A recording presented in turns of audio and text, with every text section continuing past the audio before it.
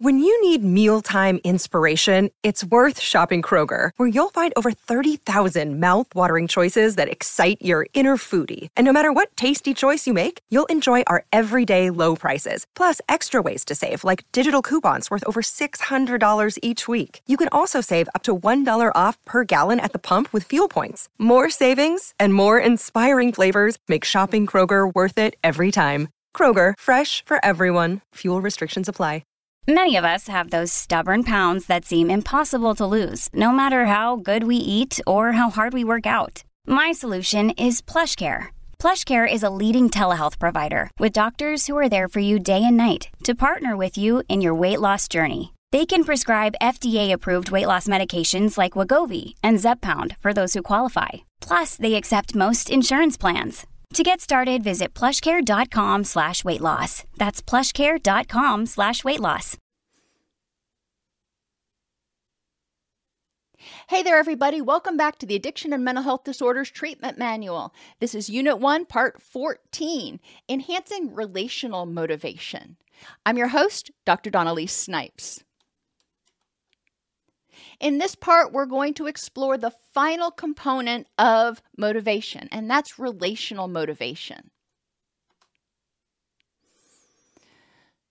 In this activity, you're going to spend about 50 minutes thinking about how the new behavior, whatever you're trying to do, whatever change you're trying to make, how is that going to increase your self-acceptance? How is that going to make you feel better about yourself and approve of yourself more? How is it going to increase other people's approval of you more, and their desire to be around you?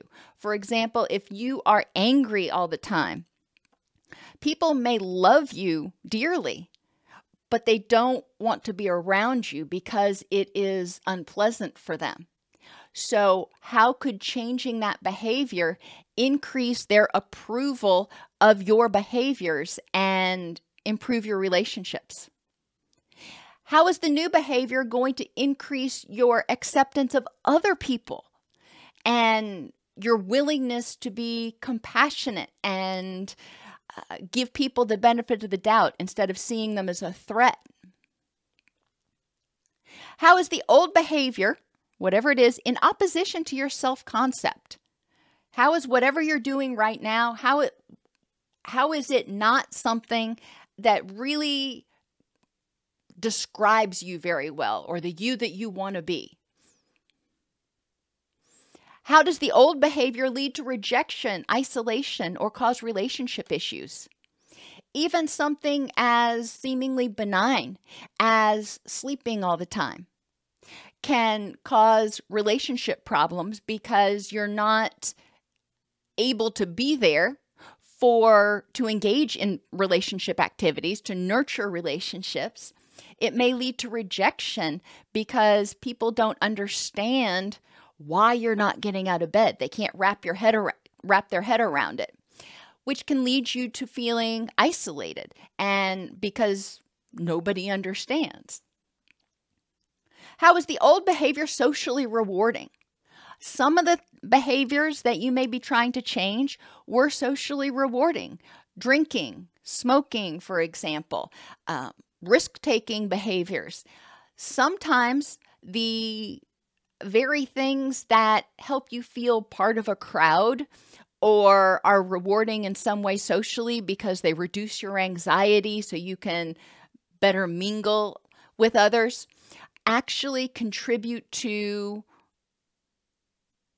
your emotional ill health and or your physical ill health in the long run. How could you achieve these same goals without relapsing? And it's important to recognize that some people are not going to embrace your change. If one of the things you're trying to change is your attitude, so you're not as negative and pessimistic and angry anymore, then the people that you used to hang around with who are negative and pessimistic and angry may back off a little bit because they don't know how to relate to you now. So who else could you interact with? Who else could you get your social needs met with without having to say, okay, fine, when I'm with them, I'll act a certain way, and then when I'm with other people, I'll act a different way. How might the new behavior cause rejection? And I think we just kind of talked about that. When you are giving up substances, for example, not everybody feels comfortable drinking or using around somebody who is sober.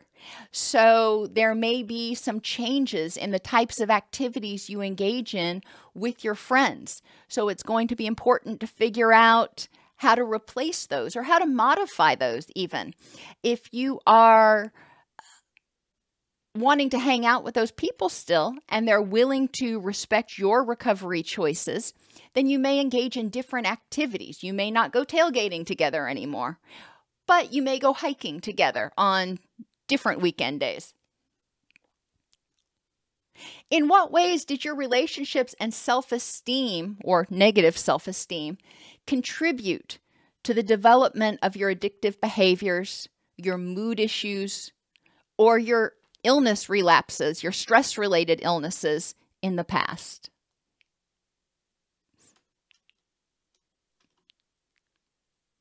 This final activity kind of summarizes the PACER motivation.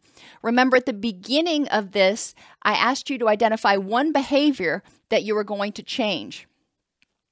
In this, we're going to look at recovery in general. The more ways you can find to motivate yourself, the easier it will be to maintain your motivation.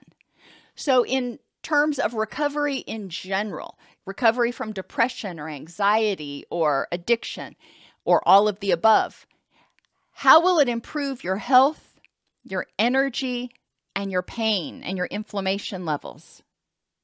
What can you do to ensure you have the energy to focus on recovery? Affectively, how is recovery going to help you feel happier? And what are you excited about? What are you looking forward to when you finally have gotten into this place of early recovery and you're starting to feel the benefits? What's one of the things that you're most excited about? What can you do each day to increase your happiness? There is a lot to be said for filling time.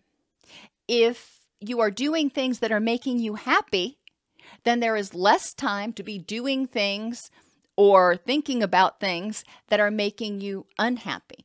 Not to say that you're going to be doing things constantly to pacify yourself, but it is important to infuse some happiness in your life.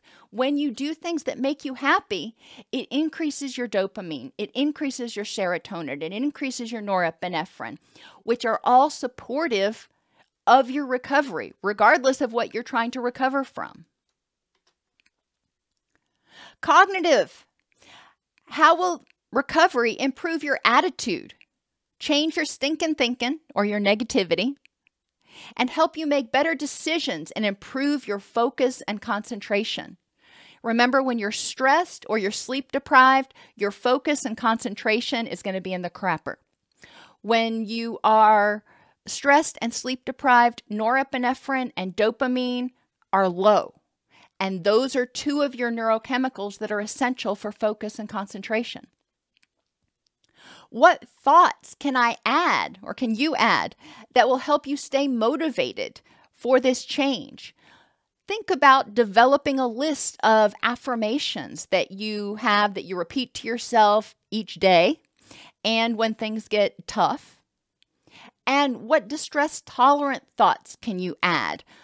Those are thoughts that you have when you are really having a craving or not wanting to do whatever you've got to do, and you're feeling distressed, you're feeling frustrated or angry or anxious.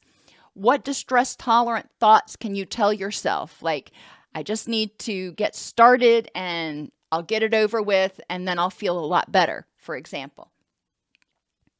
Environmental motivation. What can you add to your environment to keep you motivated?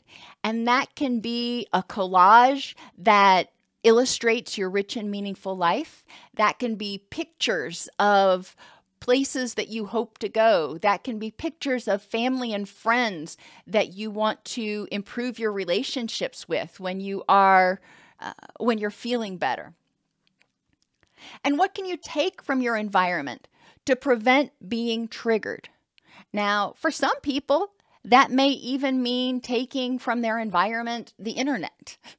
They may find that, or you may find that having 24/7 access to the internet actually contributes to a lot of your distress. But that's a personal choice. You need to look around your environment and think, what is it in my environment that adds stress, that adds distress, that triggers me in some way? And can I either fix it or eliminate it? And finally, relationships.